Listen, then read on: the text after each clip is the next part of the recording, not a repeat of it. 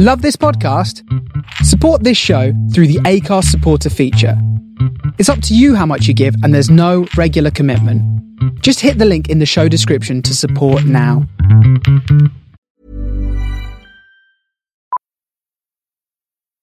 Millions of people have lost weight with personalized plans from Noom.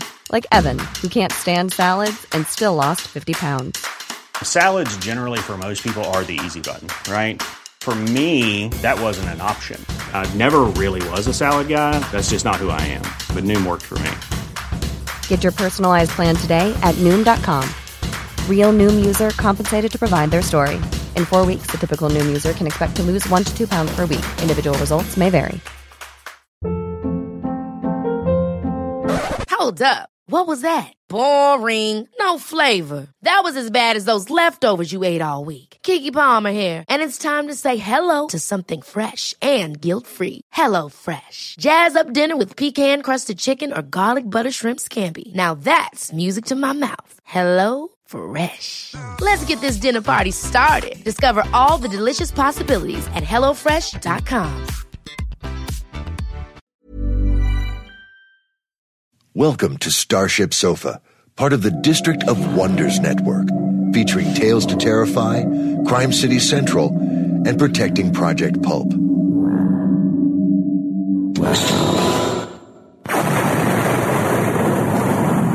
Everyone has a story in the District of Wonders. Come and find yours.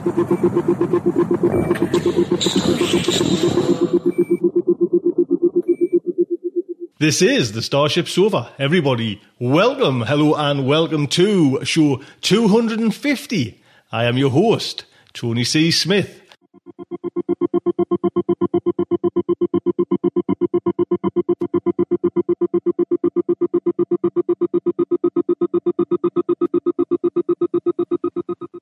Yes, show 250 of this reincarnation of Starship Sofa. How cool is that? Wow. And don't forget, just what's straight in there when it hit you. Don't forget the old shows, the originals from show 102. Yes, we have done that many anyways. We're on to 300 and God knows what now. But 250 of this style. Wow. Thank you so much for sticking around. A little bit of a celebration cheer. Yes. Tell you what's coming in today's show.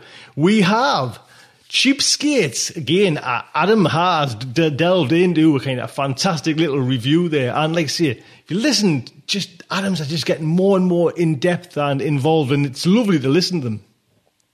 Then we have Bruce Sterling's short story, no less. A story entitled The Exterminators Want Ad. It's narrated by Mike Allen as well. Mike just hits this nail right on the head. And we have a little promo for a little. When I say little, we have our very own Amy H. Sturgis is doing or taking degree courses now in science fiction. She's running that. We've got a little promo for Amy as well. Wow. So kicking straight off is Adam with his Cheapskates. Adam, sir.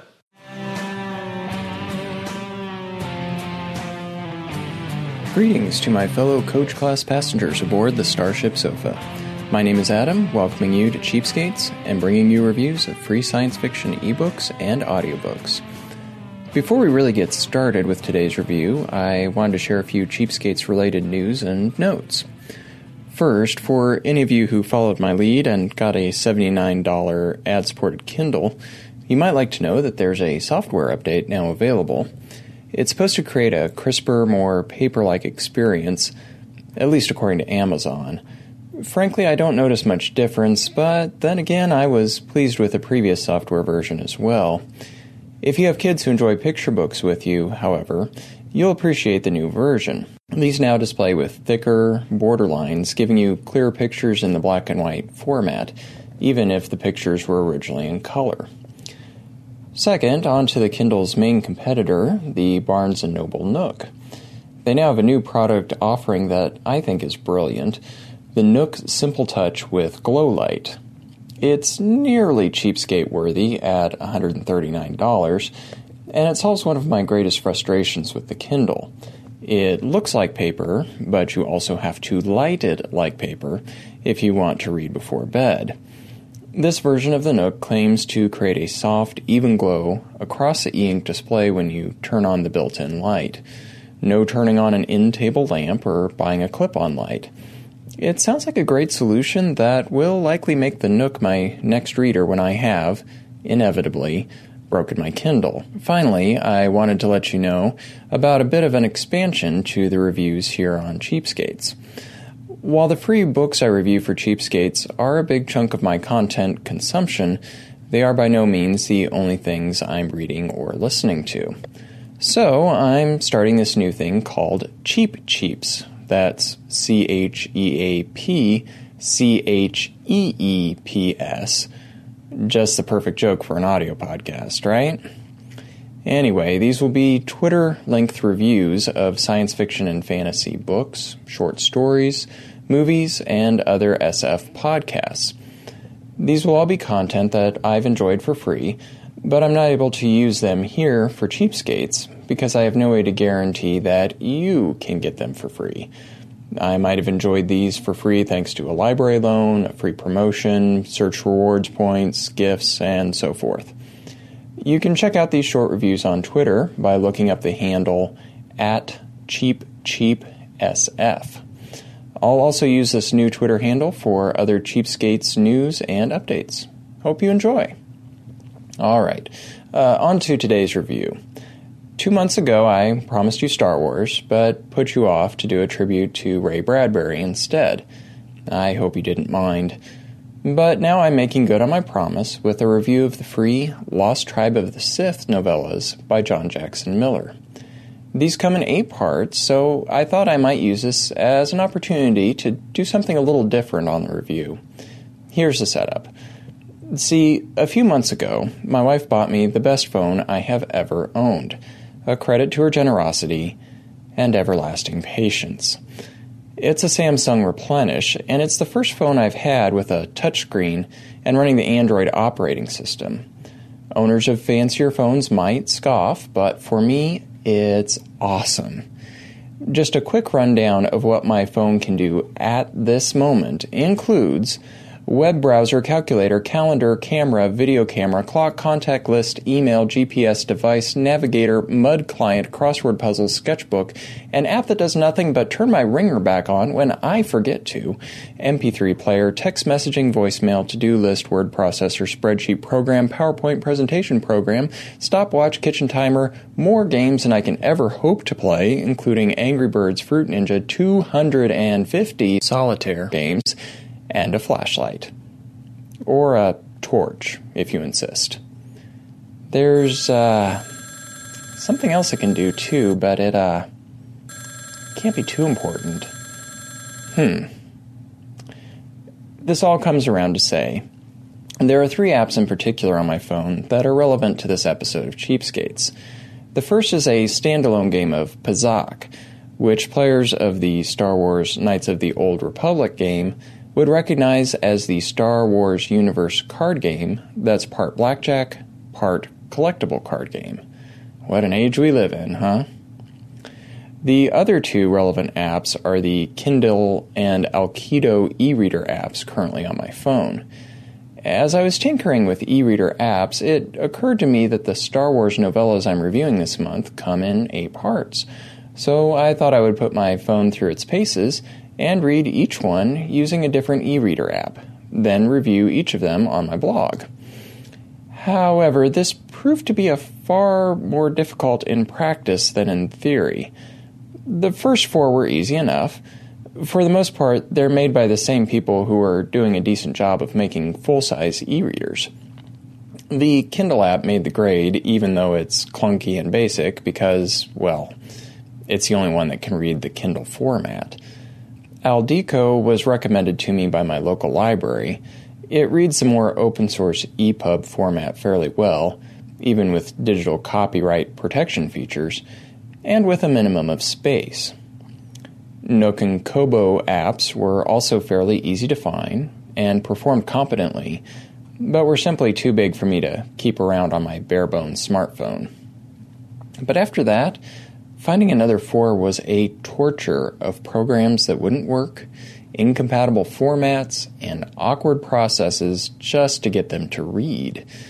In the end, I managed to eke out getting Moon Plus Reader, iReader, HAL eReader, and Digibooks for All to actually read the last 4 books.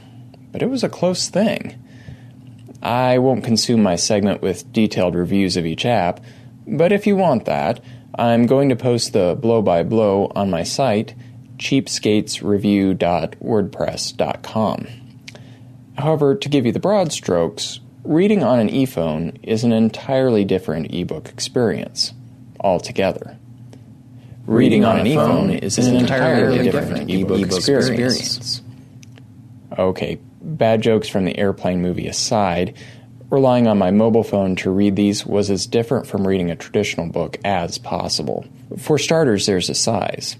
My Samsung Replenish has a mere 2.8-inch screen, making it feel like I'm reading a book off a pad of Post-it notes. An iPhone gets you to just 3.5 inches, and even the phones with the absolutely largest screens fall well short of 5 inches. In addition, there's the much shorter battery life. I have to charge my phone daily, but with e-ink, we're talking about a month. But on the positive side is a high portability. Because my phone is already in my pocket, it's easy to open up my books and catch a few minutes of reading in the small gaps of life, waiting in lines, walking to the car, waiting for a meeting to begin. Part positive, part negative is having a lighted display like a computer screen rather than the e-ink. The good is that it's possible to read in the dark before bed, although even on the lowest brightness setting, it feels too bright. The drawback is that it's much more difficult to read a phone in bright sunlight. Even on the brightest setting, it never feels quite bright enough. But that's enough on the medium. Let's get to the content. When I first bought my Kindle, one of my first orders of business was to browse the top 100 free science fiction books list on Amazon. I was shocked when some of the first books to stand out to me were the Lost Tribe of the Sith novelette series by John Jackson Miller. I mean, who gives Star Wars away for free? I was dubious at first that the books were even official. For one, John Jackson Miller was new to me as an author. What I now know is that Miller is best known for his work on comic books and graphic novels, having been the writer on Star Wars Knight Errant, Star Wars Knights of the Old Republic, Mass Effect, and the graphic version of Indiana Jones and the Kingdom of the Crystal Skull for Dark Horse Comics. He's also written Iron Man and Crimson Dynamo for Marvel. Miller's had his share of more traditional sci-fi fiction with novel versions of Star Wars Knight Errant, a number of short stories for the official Star Wars site, and a contribution to the Armored anthology, edited by John Joseph Adams. I also then quickly found out that Del Rey was the publisher and that the novelettes were listed in the official timelines of the books and movies. I also figured out why it's free content. Each has been associated with the release of a new book in the Star Wars Fate of the Jedi series, and includes a teaser chapter to encourage the ultimate purchase of a full-length novel. I'd actually read some of the Fate of the Jedi series before discovering the free novelettes, and I'd actually recommend reading the full-length novels first, even though that isn't the intention. It'll give you some context for what's going on, and why you should care about the characters. And if I may use that to transition into the plot, figuring out what's going on was one of the biggest issues I found as I started into the first novelette, entitled Precipice.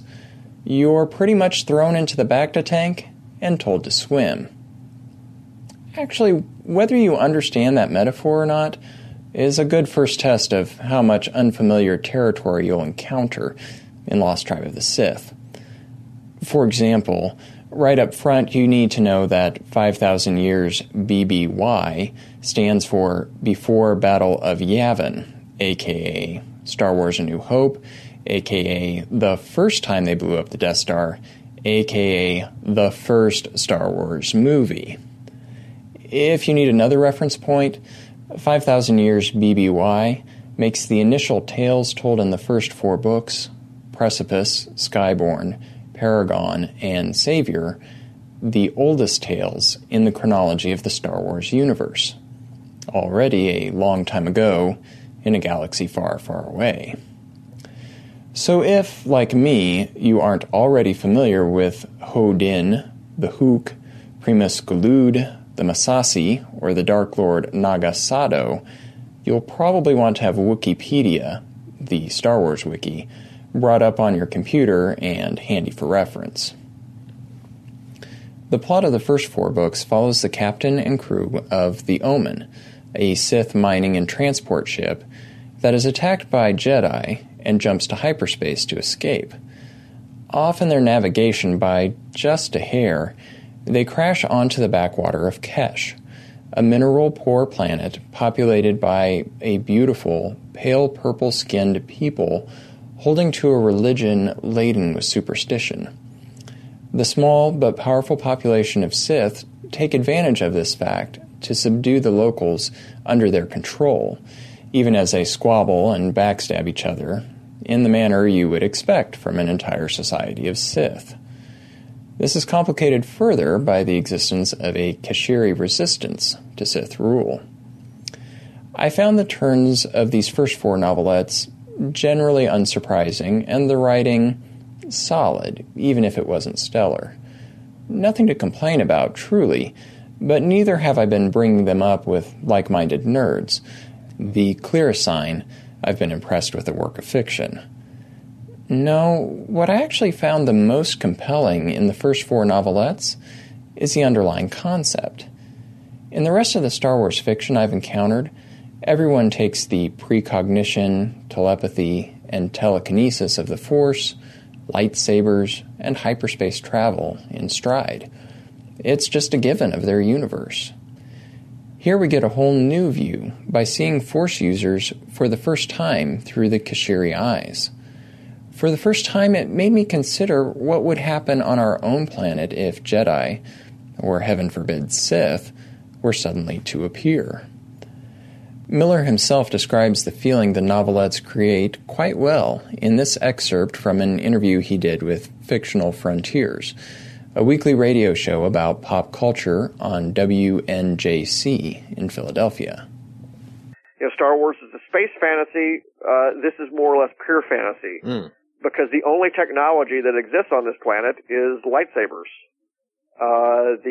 That was set up by the Lost Tribe of the Sith's creator authors, from the Fate of the Jedi novels. All they've got is their Force powers and lightsabers, and then of course this giant population that's there of natives who have been tricked into thinking that they're deities, and so there's a very much of a different aesthetic here. This is a world with very little metal. They've had to make do with whatever they've got, and it very much has more of a lightsaber and sorcery feel to it than ray guns and hyperspace. The next 2 novelettes, Purgatory and Sentinel, form their own mini-story arc and mark a jump forward in time of more than a millennium. These were actually my favorite out of all 8 of the books. First, because it's the only one where we encounter any Jedi and get to see their perspective of this forgotten Sith culture on Kashiri. Second, there are fun connections into the Knights of the Old Republic series, which I certainly enjoyed. Next, the novelettes introduce the concept of there being a huge portion of the Sith culture generally outside of the political scheming and backstabbing. It reminded me of Eddie Izzard's old bit on the Death Star canteen. Here's a short sample of that routine, because it's brilliant. But there must have been a Death Star canteen, yeah? There must have been a cafeteria downstairs, in between battles, where Darth Vader could just chill and go down. I will have the penne alla arrabbiata. You'll need a tray. Do you know who I am? Do you know who I am? This is not a game of who the are you. For I am Vader. Darth Vader. Lord Vader. I can kill you with a single thought. Well, you'll still need a tray. No, I will not need a tray. I do not need a tray to kill you. I can kill you without a tray, with the power of the Force, which is strong within me. Even though I could kill you with a tray if I so wished. For I would hack at your neck with the thin bit until the blood flowed across the canteen floor. No, the food is hot. You'll need a tray to put the food on. Oh, I see the food is hot. I'm sorry. I did not realize. Oh, tray for the... Yes. I thought you were challenging me to the fight to the death. Fight to the death? This is a canteen. I work here. Yes, but I am Vader. I am Lord Vader. Everyone challenges me to a fight to the death. Lord Vader, Darth Vader. I'm Darth Vader. Sir Lord Vader. Sir Lord Darth Vader. Lord Vader of Cheam. Sir Lord Baron von Vaderham. The Death Star. I've run the Death Star. What's the Death Star? This is the Death Star. You're in the Death Star. I run this star. This is a star. This is a f***ing star. I run it. I'm your boss. You're Mr. Stevens. No, who is Mr. Stevens? He's head of catering. I'm not head of catering. I am Vader. I can kill catering with a thought. What? I can kill you all. I can kill me with a thought. I'll get a tray.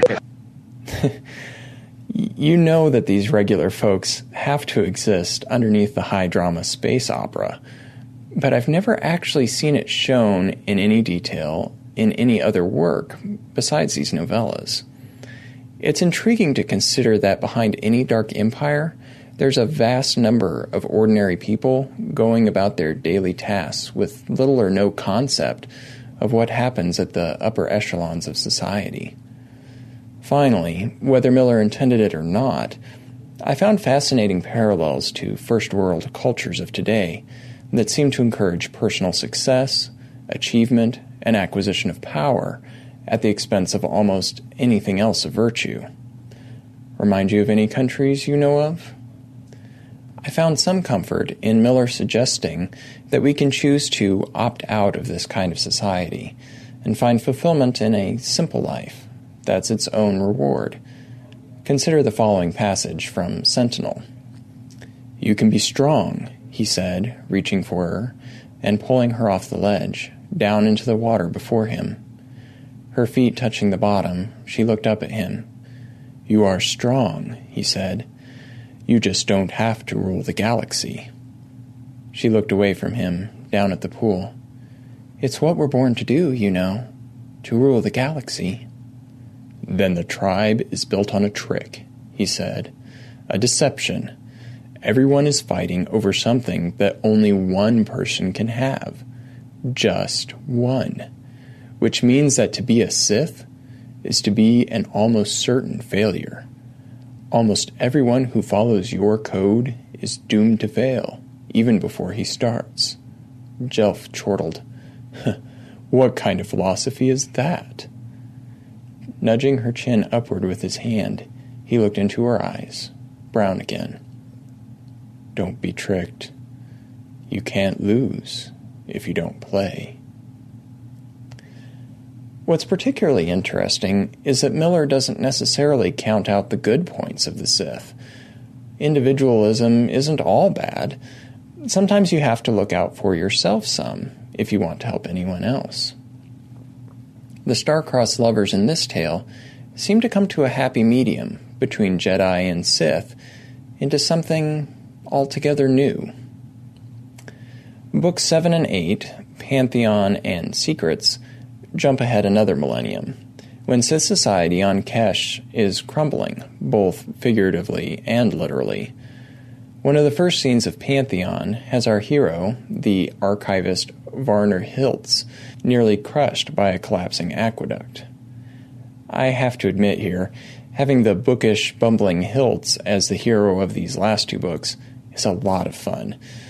I think I enjoyed reading Hiltz as much as Miller did in creating him. The plot of these final installments is something of a race-against-time mystery novel. The Sith of Kesh have forgotten the true stories behind their grandiose myths, and all it takes to send their world into an apocalyptic tailspin is a revelation that the founders were lowly miners, and subject to a much higher galactic society, and an alien one at that.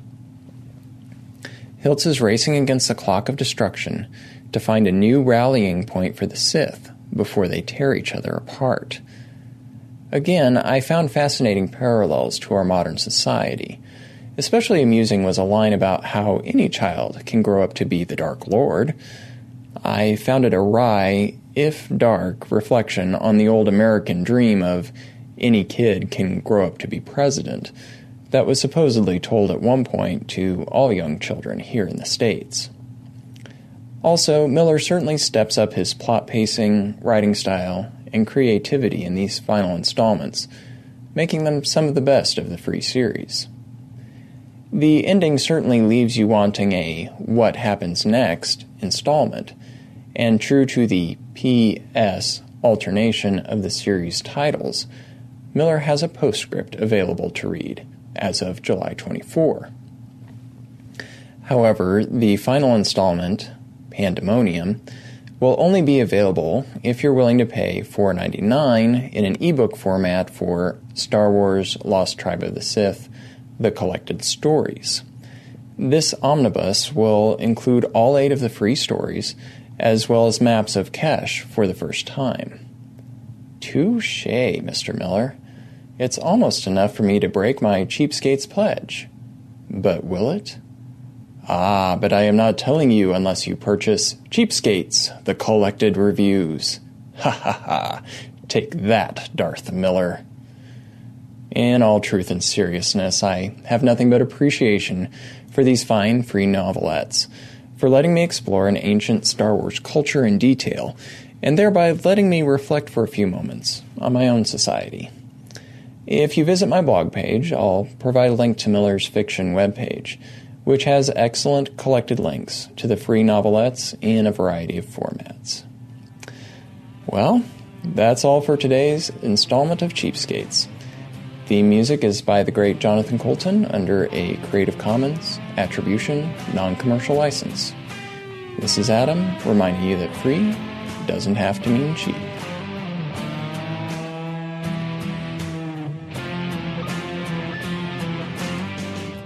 There you go, Adam. Thank you so much. And you know what's really nice about Adam? Adam's very organised, and these shows are coming in, or these kind of fact articles that I get off Adam, I'm getting like a month and a half before they go out on air. So Adam, you just keep doing that, Adam. That's the way I like people to roll on this show. Next up is Main Fiction, and it is by Bruce Sterling, no less. The Exterminators Want Ad. The story first appeared in the Magazine of Fantasy and Science Fiction in the November-December 2010 edition. Then it came in the Best Science Fiction and Fantasy of the Year, Volume 5, which was edited by Jonathan Strand. And then in 2012, February 2012, it came in the collection Gothic High Tech by Bruce Sterling, published by Subterranean Press. I'll put a link on to Subterranean Press just to get a look at that book as well. And if you wanted the Best of Science Fiction, I'll get that one on there as a link as well. His last novel that Bruce had out was The Caryatids in 2009. So this new collection that he's got out came out 2012, 2011, Gothic High Tech. And a book that's on my bedside table as we speak is The Difference Engine. I've got that. He did that with William Gibson. Heavy Weather, he also did that. Holy Fire, Zenith Angel. I mean, there's just, you're kind of one of the founders of this cyberpunk movement. His last published short story was The Goddess of Mercy in 2012. That came out in The Future is Japanese, edited by Nick Mamatas. His first short story, going back to 1976, Man-Made Self. It's narrated by Mike Allen, and Mike Allen's a fan. Turned out to be a lovely friend there now as well. And it's lovely how this whole world ecosystem that we run here at Starship, so it just is that kind of environment for breeding, like friendship and everything like that. Like you say, Mike has done so much, and he's now sitting on the Tales to Terrify. He got his own section in the Tales to Terrify with Larry over there. But I'll give you a little heads up. And, you know, the cool thing is, just before I get into Mike's heads up, remember we played The Button Bin on Starship Sofa oodles ago. A fantastic story by Mike Allen. Just fantastic. That is, and over on Tales to Terrify, they're doing their first Tales to Terrify Volume 1. Yes, and that story is going to be in the book. So how cool is that? But Mike Allen is the editor and publisher of the anthology series Clockwork Phoenix and the poetry journal Mythic Delirium. That's, whenever I want to kind of just link to something, I just have to type in Mythic and up comes Mike's. Like I say, he was the Nebula Award finalist in 2009 for his short story The Button Bin, which in my eyes is just a fantastic story. And his first collection of short fiction, The Button Bin and Other Horrors, is forthcoming in from Apex Books. He is a prolific poet, giving talks on poetry and science fiction at the Library of Congress. My God. He's also acted in theatre productions where he writes art columns for the daily newspaper as well. His wife, Anita, is a painter, sculptor, costume, jewellery maker, and also assistant editor and publisher for Mythic Delirium Books. Mike, like I said, Mike's done a few narrations for Starship Sofa as well, and it had to be Mike for this one. So the Starship Sofa is very proud to present The Exterminator's Want Ad by Bruce Sterling. So I'm required to write this want ad in order to get any help with my business. Only I have, like, a very bad trust rating on this system. I have a rotten karma and an awful reputation. Don't even go there. Don't listen to a word he says, because this guy is pure poison. So if that kind of crap is enough for you, then you should stop reading this right now. However, somebody's going to read this no matter what. So let me just put it all out on the table. Yes, I'm a public enemy. Yes, I'm an ex-con. Yes, I'm mad, bad, and dangerous to link to. But my life wasn't always like this.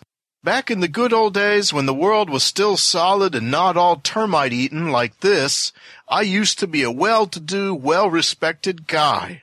Let me explain what went on in prison, because you're probably pretty worried about that part. First, I was a non-violent offender. That's important.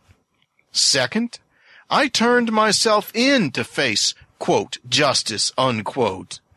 That shows that I know resistance was useless. Also a big point on my side. So you would think that the maestros of the New Order would cut me some slack in the karma ratings. But no, I'm never trusted. I was on the losing side of a socialist revolution. They didn't call me a political prisoner of their revolution, but that's sure what went on. If you don't believe that, you won't believe anything else I say, so I might as well say it flat out. So, this moldy jail I was in this old .com McMansion out in the permanent foreclosure zone in the dead suburbs. That's where they cooped us up. This gated community was built for some vanished rich people. That was their low-intensity prison for us rehab detainees. As their rehab population, we were a so-called resiliency commune. This meant we were penniless, and we had to grow our own food and also repair our own jail. Our clothes were unisex plastic orange jumpsuits. They had salvaged those somewhere.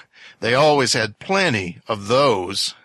So, we persisted out there as best we could under video cam surveillance with parole cuffs on our ankles. See, that was our life. Every week, our itchy, dirty column of detainees got to march 13 miles into town where our captors lived. We did hard labor community service there with our brooms, shovels, picks, and hoes. We got shown off in public as a warning to the others. This place outside was a beltway suburb before Washington was abandoned. The big hurricane ran right over it and crushed it down pretty good, so now it was a big green hippie jungle.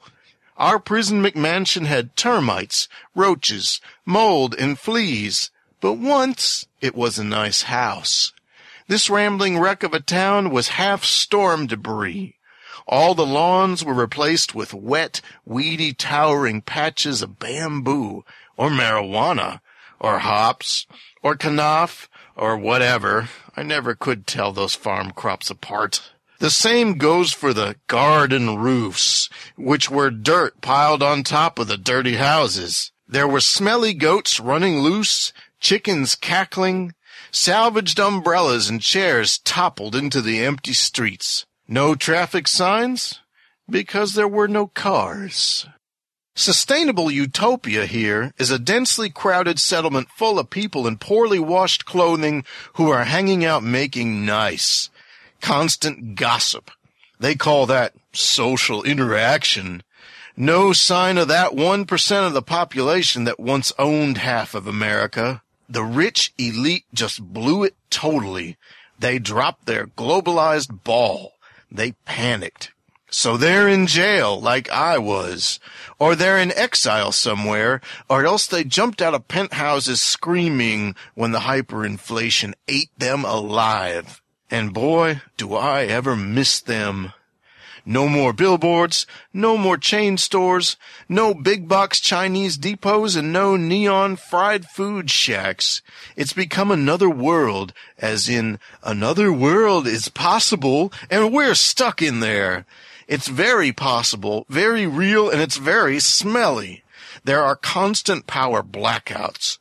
Every once in a while, some armed platoon of, quote, resilient nation builder, unquote, militia types would come by on their rusty bicycles. Sometimes they brought shot-up victims on stretchers. The liberated socialist masses were plucking their homemade banjos on their rickety porches. Lots of liberty, equality, fraternity, solidarity, compost dirt, unshaved legs. Hiring for your small business? If you're not looking for professionals on LinkedIn, you're looking in the wrong place. That's like looking for your car keys in a fish tank. LinkedIn helps you hire professionals you can't find anywhere else, even those who aren't actively searching for a new job but might be open to the perfect role. In a given month, over 70% of LinkedIn users don't even visit other leading job sites. So start looking in the right place. With LinkedIn, you can hire professionals like a professional. Post your free job on linkedin.com/achieve today. Hold up. What was that? Boring. No flavor. That was as bad as those leftovers you ate all week. Keke Palmer here, and it's time to say hello to something fresh and guilt-free. Hello Fresh. Jazz up dinner with pecan-crusted chicken or garlic butter shrimp scampi. Now that's music to my mouth. Hello Fresh. Let's get this dinner party started. Discover all the delicious possibilities at HelloFresh.com. Hey there, it's Michelle Norris. I'm host of a podcast called Your Mama's Kitchen. When I travel, I'm usually looking for a way to find a taste of home when I'm not at home. And one of the things I love to do when I am at home is entertain. And Airbnb allows me to do that. When I was in California recently, I rented a house that had a great kitchen. And when we were sitting around the table, we were all thinking, we're in someone else's house. Someone could be in all of our homes as well. If you have a home, but you're not always at home, you have an Airbnb. Your home might be worth more than you think. Find out how much at airbnb.com/host. And dense crowding. Otherwise, the crickets chirp. Those were like the lucky people who were outside our prison. Those cooperative people are the networked future. So, my cellmate Claire was this 40-something career lobbyist who used to be my boss inside the Beltway. Claire was full of horror stories about the cruelty of the socialist regime because, in the old days before we got ourselves arrested, alarmist tales of this kind were Claire's day job. Claire peddled political spin to the lamestream media to make sure that corporations stayed in command so that situations like our present world stayed impossible. Obviously, Claire was not that great at this strategy. Me, I was more of the geek technician in our effort. My job was to methodically spam and troll the sharing networks. I would hack around with them, undermine them, and make their daily lives difficult. Threaten IP lawsuits, spread some fear, uncertainty, and doubt. Game their reputation systems, gold farm their alternative economies, engage in DDoS attacks, harass the activist ringleaders with blistering personal insults. The usual. Claire and I had lots of co-workers all up and down K Street, both seaboards too, and all over Texas. Lavishly supported by rich guy think tanks, we were the covert operatives in support of an ailing system. We did that work because it paid great. Personally, I love to buy stuff. I admired a consumer society. I sincerely liked to carry out a clean, crisp commercial transaction, the kind where you simply pay some money for goods and services. I liked driving my SUV to the mall, whipping out my alligator wallet and buying myself some hard liquor, a steak dinner, and maybe a stripper. All that awful stuff at the Pottery Barn and Banana Republic when you never knew who the hell was buying that. That guy was me. Claire and I hated the sharing networks because we were paid to hate them. We hated all social networks, like Facebook, because they destroyed the media that we owned. We certainly hated free software because it was like some ever-growing anti-commercial fungus. We hated search engines and network aggregators, people like Google, not because Google was evil, but because they weren't. We really hated file sharers, the swarming pirates who were chewing up the wealth of our commercial sponsors. We hated all networks on principle. We even hated power networks. Wind and solar only sort of worked and were very expensive. We despised green power networks because climate change was a myth until the climate actually changed. Then the honchos who paid us started drinking themselves to death. If you want to see a truly changed world, then a brown sky really makes a great start. Back in the day, we could tell the public, "Hey, the sky up there is still blue. Who do you believe, me or your lying eyes?" And we tried that, but we ran out of time for it. After that tipping point, our bottom line economy was not reality at all. That was the myth. My former life in Mythland suited me just great. Then I had no air conditioning. My world was wet, dirty, smelly, moldy, swarming with fleas, chiggers, bed bugs, and mosquitoes. Also, I was in prison. When myths implode, that's what happens to good people. So Claire and I discussed our revenge whenever we were out of earshot and oversight of the solar-powered prison webcams. Claire and I spent a lot of time on revenge fantasies because that kept our morale up. "Look, Bobby," she told me, as she scratched graffiti in the wall with a 10-penny nail, "this rehab isn't a proper prison at all. This is a bullshit psychological operation intended to brainwash us. Leftists in power always do that. If they give you a fair trial, you can at least get a sentence in due time. If they claim you are crazy, they can sit on your neck forever." "Maybe we really are crazy now," I said. "Having the sky change color can do that to people." "There's only one way out of this kumbaya nut house," she said. "We gotta learn to talk the way they want to hear. So that's our game plan from now on. We act very contrite. We do their bongo dance, whatever. Then they let us out of this gulag. After that, we can take some steps." Claire was big on emigrating from the USA. Claire somehow imagined that there was some country in the world that didn't have weather. The inconvenient laws of physics had never much appealed to Claire. We donated the laws of physics to our opponents by pretending that air wasn't air. Now the long run of that tactic was splattered all around us. We had nothing left but worthless paper money and some red state churches half full of creationists. We had gone bust. We had suffered a vast Confederate-style defeat. The economy was gone with the wind, and everybody was going to stay poor, angry, and dirt stupid for the next century. So, when we weren't planting beans in the former backyard or digging mold out of the attic insulation, we had to do rehab therapy. This was our prisoner consciousness building encounter scheme. The regime made us play social games. We weren't allowed computer games in prison, just dice, graph paper, and some charcoal sticks that we made ourselves.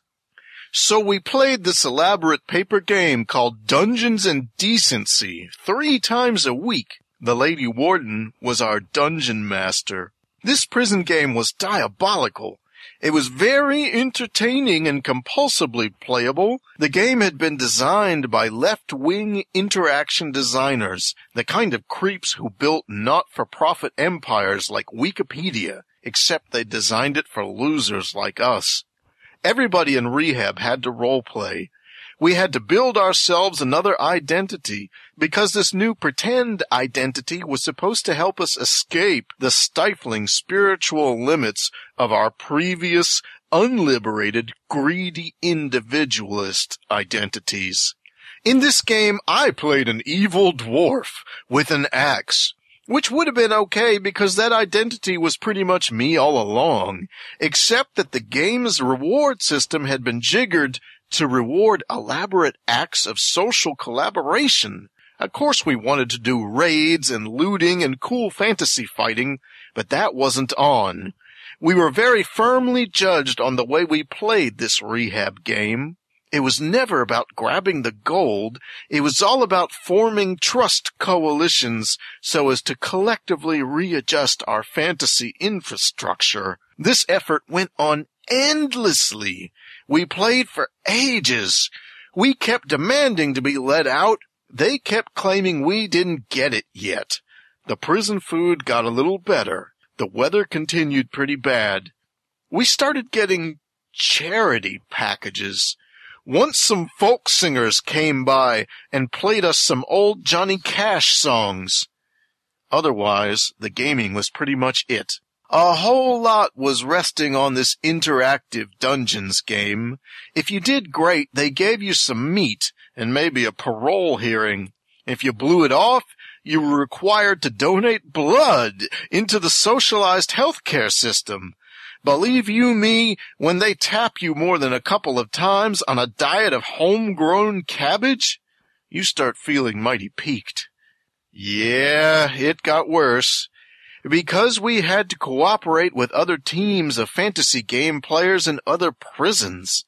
These other convicts rated our game performance, while we were required to rate them.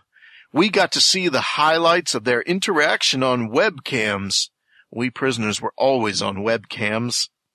We were supposed to rate these convicts on how well they were sloughing off their selfish ways and learning to integrate themselves into a spiritualized, share-centric, enlightened society. Pretty much like Alcoholics Anonymous, but without the God or the booze. Worse yet, this scheme was functioning. Some of our cellmates, especially the meek, dorky, geeky ones, were quickly released. The wretches strung out on dope were pretty likely to manage in the New Order, too. They'd given up jailing people for that. This degeneration had to be stopped somehow. Since I had been a professional troll, I was great at gaming. I kept inventing ways to hack the gaming system and get people to fight. This was the one thing I could do inside the prison that recalled the power I'd once held in my old life. So I threw myself into that therapy, heart and soul. I worked my way up to 15th level evil dwarf. I was the envy of the whole prison system, a living legend. I got myself some prison tattoos, made a shiv. Maybe I had a bleak future stuck inside the joint, but I still had integrity. I had defied their system. I could vote down the stool pigeons and boost the stand-up guys who were holding out against the screws. I was actually doing great at that, really into it, indomitable. until Claire told me that my success was queering her chances of release. They didn't care what I did inside the fantasy game. All that time I was really being judged on my abuse of the rating system. Because they knew what I was up to.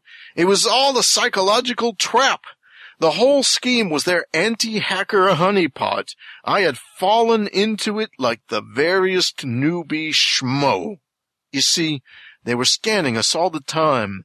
Nobody ever gets it about the tremendous power of network surveillance.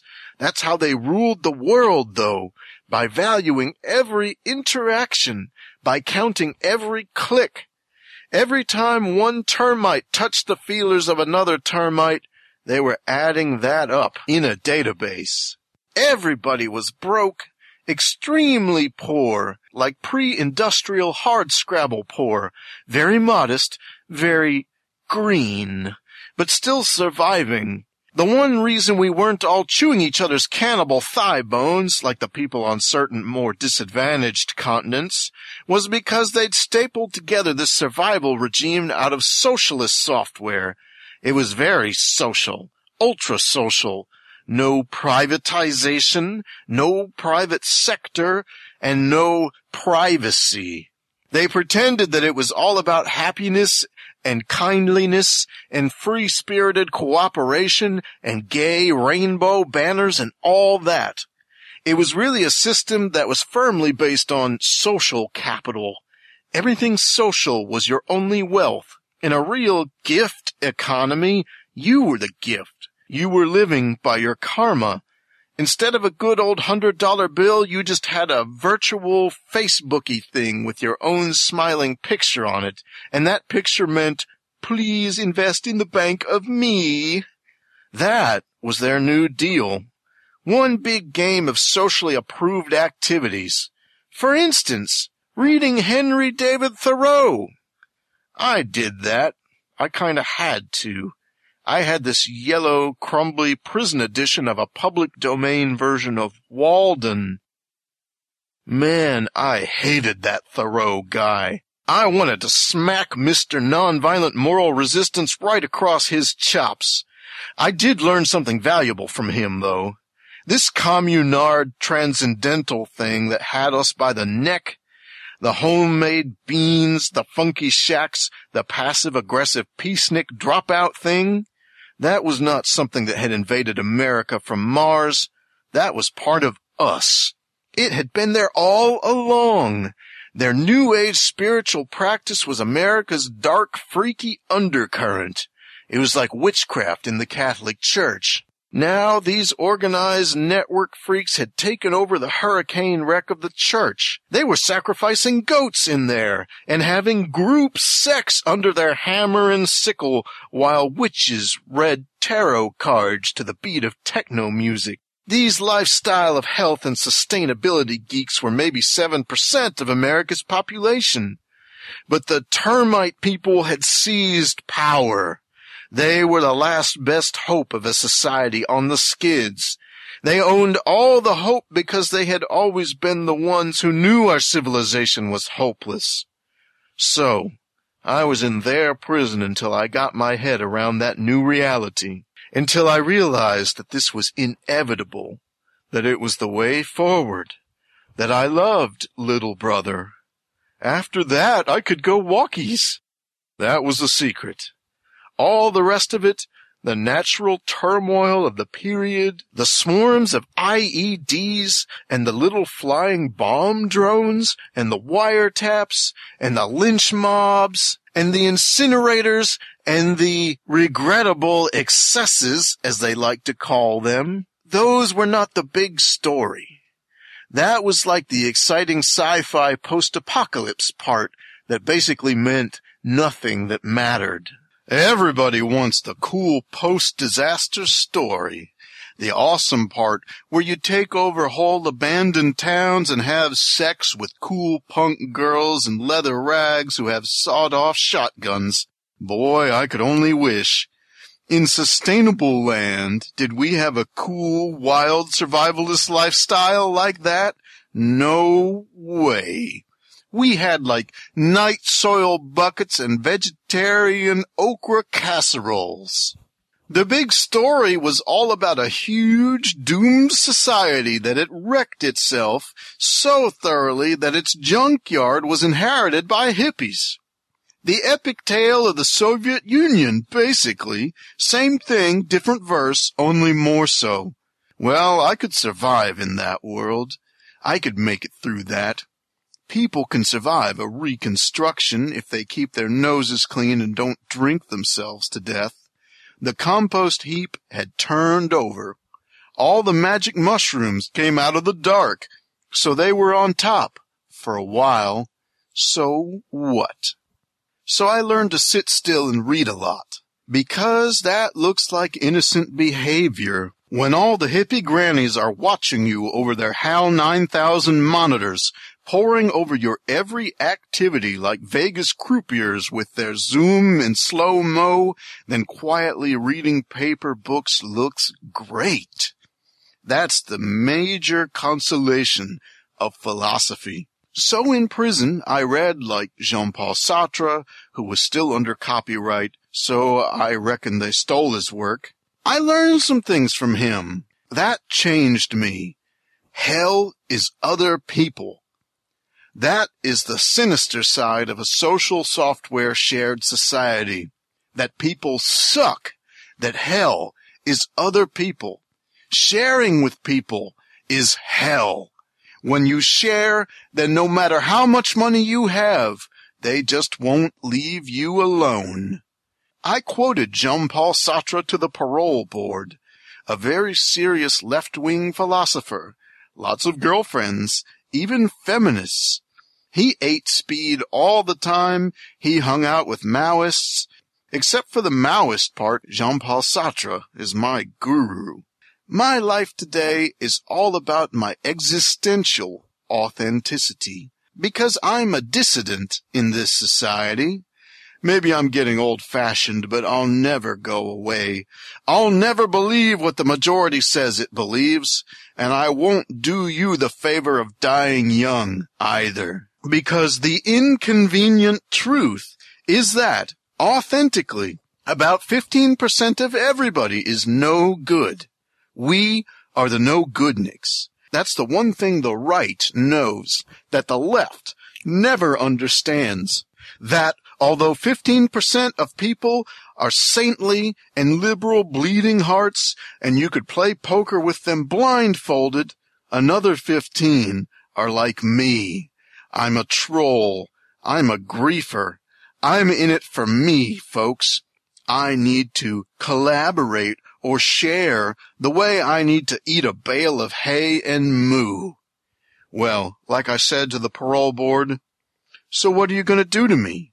Ideally, you keep me tied up and you preach at me. Then I become your hypocrite.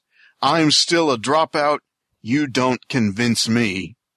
I can tell you what finally happened to me. I got off. I never expected that, couldn't predict it. It came out of nowhere. Yet another world was possible, I guess. It's always like that.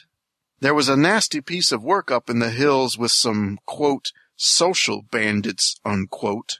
Robin Hood is a cool guy for the peace and justice contingent until he starts robbing the social networks instead of the Sheriff of Nottingham. Robin goes where the money is until there's no money. Then Robin goes where the food is. So Robin and his merry band had a face-off with my captors. That got pretty ugly because social networks versus bandit mafias is like ninjas versus pirates. It's a counterculture fight to the finish. However, my geeks had the technology while Redneck Robin just had his terrorist bows and arrows and the suits of Lincoln Green. So he fought the law, and the law won, eventually. That fight was always a much bigger deal than I was. As dangerous criminals go, a keyboard-tapping troll like me was small potatoes compared to the redneck hillbilly Mujahideen. So the European Red Cross happened to show up during that episode because they like gunfire. The Europeans are all prissy about the situation, of course. They are like, what's with these illegal detainees in orange jumpsuits, and how come they don't have proper medical care? So, I finally got paroled. I got amnestied. Not my pal Claire, unfortunately for her. Claire and our female warden had some kind of personal difficulty because they'd been college roommates or something, like maybe some stolen boyfriend trouble. Something very girly and tenderly personal and all that. But in a network society, the power is all personal. The personal is political. You mess with the tender feelings of a network maven, and she's not an objective bureaucrat following the rule of law. She's more like, to the Bastille with this subhuman irritation. Claire was all super upset to see that I got my walking papers while she was heading for the Gulag's deepest, darkest inner circles. Claire was like, Bobby, wait, I thought you and I were going to watch each other's backs. And I'm like, girlfriend, if it were only a matter of money, I would go bail for you. But I got no money. Nobody does. So hasta luego. I'm off on my own. So at last I was out of the nest, and I needed a job. In a social network society, they don't have any jobs. Instead, you have to invent public-spirited networky things to do in public. If people really like what you do for the commons, then you get all kinds of respect and juice. They make nice to you. They suck up to you all the time with potluck suppers, and they redecorate your loft. And I really hated that. I still hate it. I'll always hate it. I'm not a make nice live in the hive kind of guy. However, even in a very densely networked society, there are some useful guys that you don't want to see very much. They're very convenient members of society, crucial people even, but they're just not sociable. You don't want to hang around with them. You don't want to give them back rubs, follow their life stream, none of that. Society's antisocial guys. There's the hangman. No matter how much justice he dishes out, the hangman is never a popular guy. There's the grave digger. The locals surely had plenty of work for him, so that job was already taken. Then there was the exterminator. The man who kills bugs. Me. In a messed up climate, there are a whole lot of bugs. Zillions of them. You get those big empty suburbs, the burnt-out skyscrapers, lot of wreckage, junk, constant storms and no air conditioning, smorgasbord for roaches and silverfish.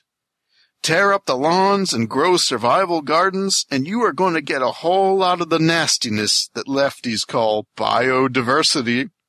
Vast swarming mobs of six-legged vermin. An endless, fertile, booming supply.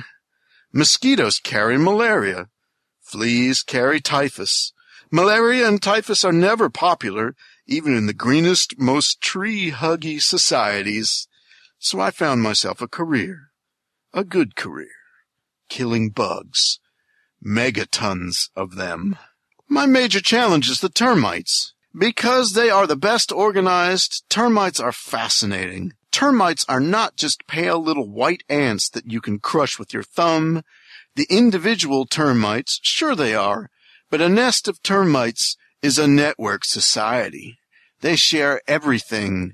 They bore a zillion silent holes through seemingly solid wood. They have nurses, engineers, soldiers, a whole social system. They run off fungus inside their guts. It's amazing how sophisticated they are. I learn something new about them every day. And I kill them. I'm on call all the time to kill termites. I got all the termite business I can possibly handle. I figure I can combat those swarmy little pests until I get old and gray. I stink of poison constantly, and I wear mostly plastic, and I'm in a breathing mask like Darth Vader, but I am going to be a very useful, highly esteemed member of this society. There will still be some people like me when this whole society goes kaput, and someday it surely will, because no utopia ever lasts, except for the termites, who've been at it since the Triassic period. So that's my story. This is my want ad. It's all done now except for the last part. That's your part. The important part, where you yourself can contribute. I need a termite intern. It's steady work and lots of it, and now, because I wrote all this for you, you know what kind of guy you are pitching in with. I know that you're out there somewhere, because I'm not the only guy around like me. If you got this far, you're going to send me email and a personal profile. It would help a lot if you were a single female, 25 to 35, shapely, and a brunette.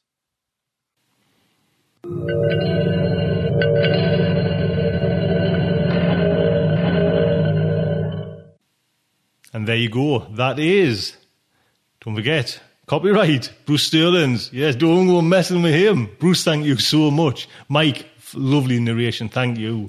Now, I've got this little promo by our very own Amy H. Sturgis. Amy's, you know me, I kind of thought I was like kind of throw myself into projects and that, but Amy's now doing, I mean, like I say, Amy is Professor Amy H. Sturgis. And not only is Amy doing the Hunger Games live video lecture, Amy's took on this role now. He's going to teach science fiction to kind of that kind of degree level. So I've got a little promo by our very own Amy. Ames. Hello, ladies and gentlemen. This is Amy H. Sturgis, and I'm here today to talk to you about a new endeavor of mine and invite you to check it out online. This fall, beginning the final week of August 2012, I will be teaching a new course online and available internationally. It is a graduate course called Science Fiction Part 1, From Modern Beginnings Through the Golden Age, and I'll be teaching that through Mythgard Institute. It's a graduate-level course available for those who are seeking a master's at Mythgard Institute with Signum University, but it's also open to anyone who is interested, who would like simply to audit, that is, to sit in without seeking a degree. What does the class entail? It is 12 weeks long, and for those 12 weeks, I will be offering 2 lectures a week, each of an hour and 15 minutes, so that's 2.5 hours per week for 12 weeks. Lectures on the history of science fiction. For those people who audit, that is, who take the course just for the love of it, they may attend all of my lectures live and ask questions, or as soon as the lectures are over, they may download the lectures as either audio files or audio-video files in order to watch or listen at their leisure. They will also be able to email me with questions between lectures, and they'll have access to the online discussion board for all students. Those who take the course for degree credit will also have weekly discussion session meetings led by dedicated preceptors. This is the first part of a 2-part series that will cover the history of science fiction, and I'm really excited about it. I've taught this course at the undergraduate and graduate level before, but never to a worldwide audience, never live online. And I think it's a fantastic opportunity. I'm really looking forward to it. Here are some of the topics that I'll be covering in my lectures. Proto-science fiction, Frankenstein and the birth of modern science fiction. Ratiocination, technology and the growth of the genre. Jules Verne and the scientific romance. H.G. Wells and the science fiction parable. Utopia, dystopia, and lost worlds. The pulps, the editors, and scientific fiction. Early science fiction, gender, and the rise of fandom. World War II and its aftermath. Science fiction, the frontier, and the young adult reader. Science fiction film and television. Science fiction goes epic. And Robert Heinlein and the Golden Age. There are assigned readings. The students who are taking the class for credit are expected to read all of them. Those who are taking it just for the love of it are encouraged to follow along. We will be discussing many, many more works than we're actually reading, but we'll be reading quite a few short stories, novellas, and novels.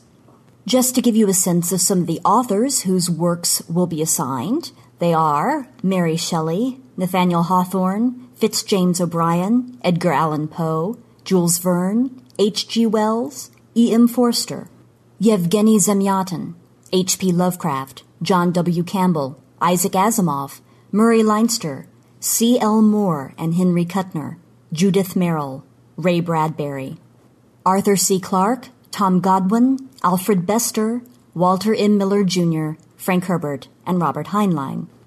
The second half of the course, Science Fiction Part 2, will build on the first and will be offered in a future semester. It will pick up the history of science fiction with the new wave and begin by considering authors such as J.G. Ballard, Harlan Ellison, Samuel R. Delany, and Ursula K. Le Guin. I do hope you will go by the Mythgard Institute at mythgard.org. That's mythgard.org, and check out more information about my class. It promises to be a really exciting, interactive discussion and exploration of science fiction, and I'm thrilled to be able to offer this. I do hope some of you will join me with this adventure, and I appreciate your time and attention very much. I will end by reading you the course description. What does it mean to be human? Are we alone? What wonders or terrors will tomorrow hold? Join me, Dr. Amy H. Sturgis, as I explore the way in which the literature of science fiction over time has asked the question, what if? This course will consider the development of the genre from proto-science fiction writings through the Golden Age, with an eye toward how the great works and movements within science fiction both reflect the concerns and attitudes of their time and imagine beyond them. Discover why author Ray Bradbury called science fiction the most important literature in the history of the world.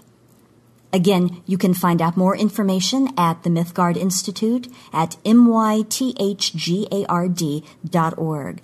This class is open to everyone internationally, and I hope to see some of you there. Thank you so much.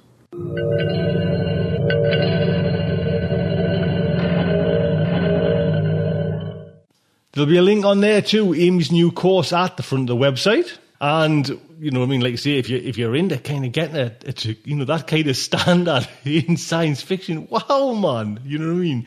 How cool is that you can learn it to that level? Just, man. Amy, big hugs to you. So that is, sure, 250. It's coming up to them Hugo Awards. The heart's starting to race.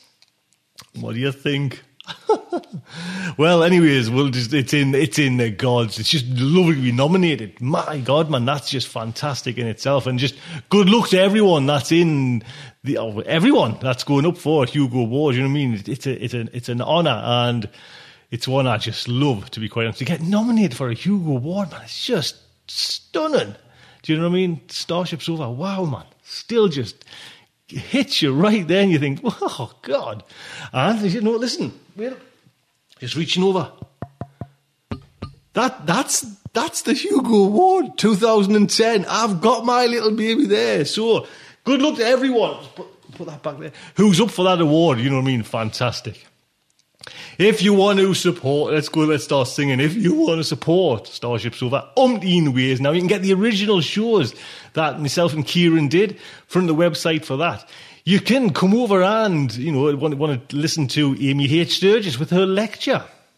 Or if you want to come over and, you know, listen to Amy H. Sturgis on her video lecture with the Hunger Games and science fiction tradition, there's that. Or just a downright donation. That would be fantastic. Until next week, just like to say good night from me.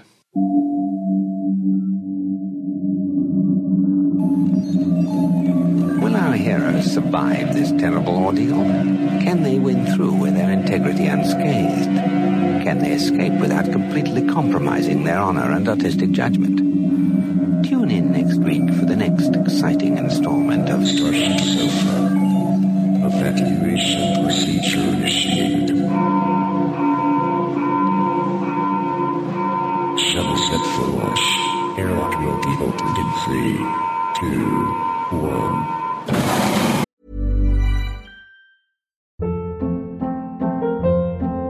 Hold up. What was that? Boring. No flavor. That was as bad as those leftovers you ate all week. Keke Palmer here, and it's time to say hello to something fresh and guilt-free. Hello Fresh. Jazz up dinner with pecan-crusted chicken or garlic butter shrimp scampi. Now that's music to my mouth. Hello Fresh. Let's get this dinner party started. Discover all the delicious possibilities at HelloFresh.com.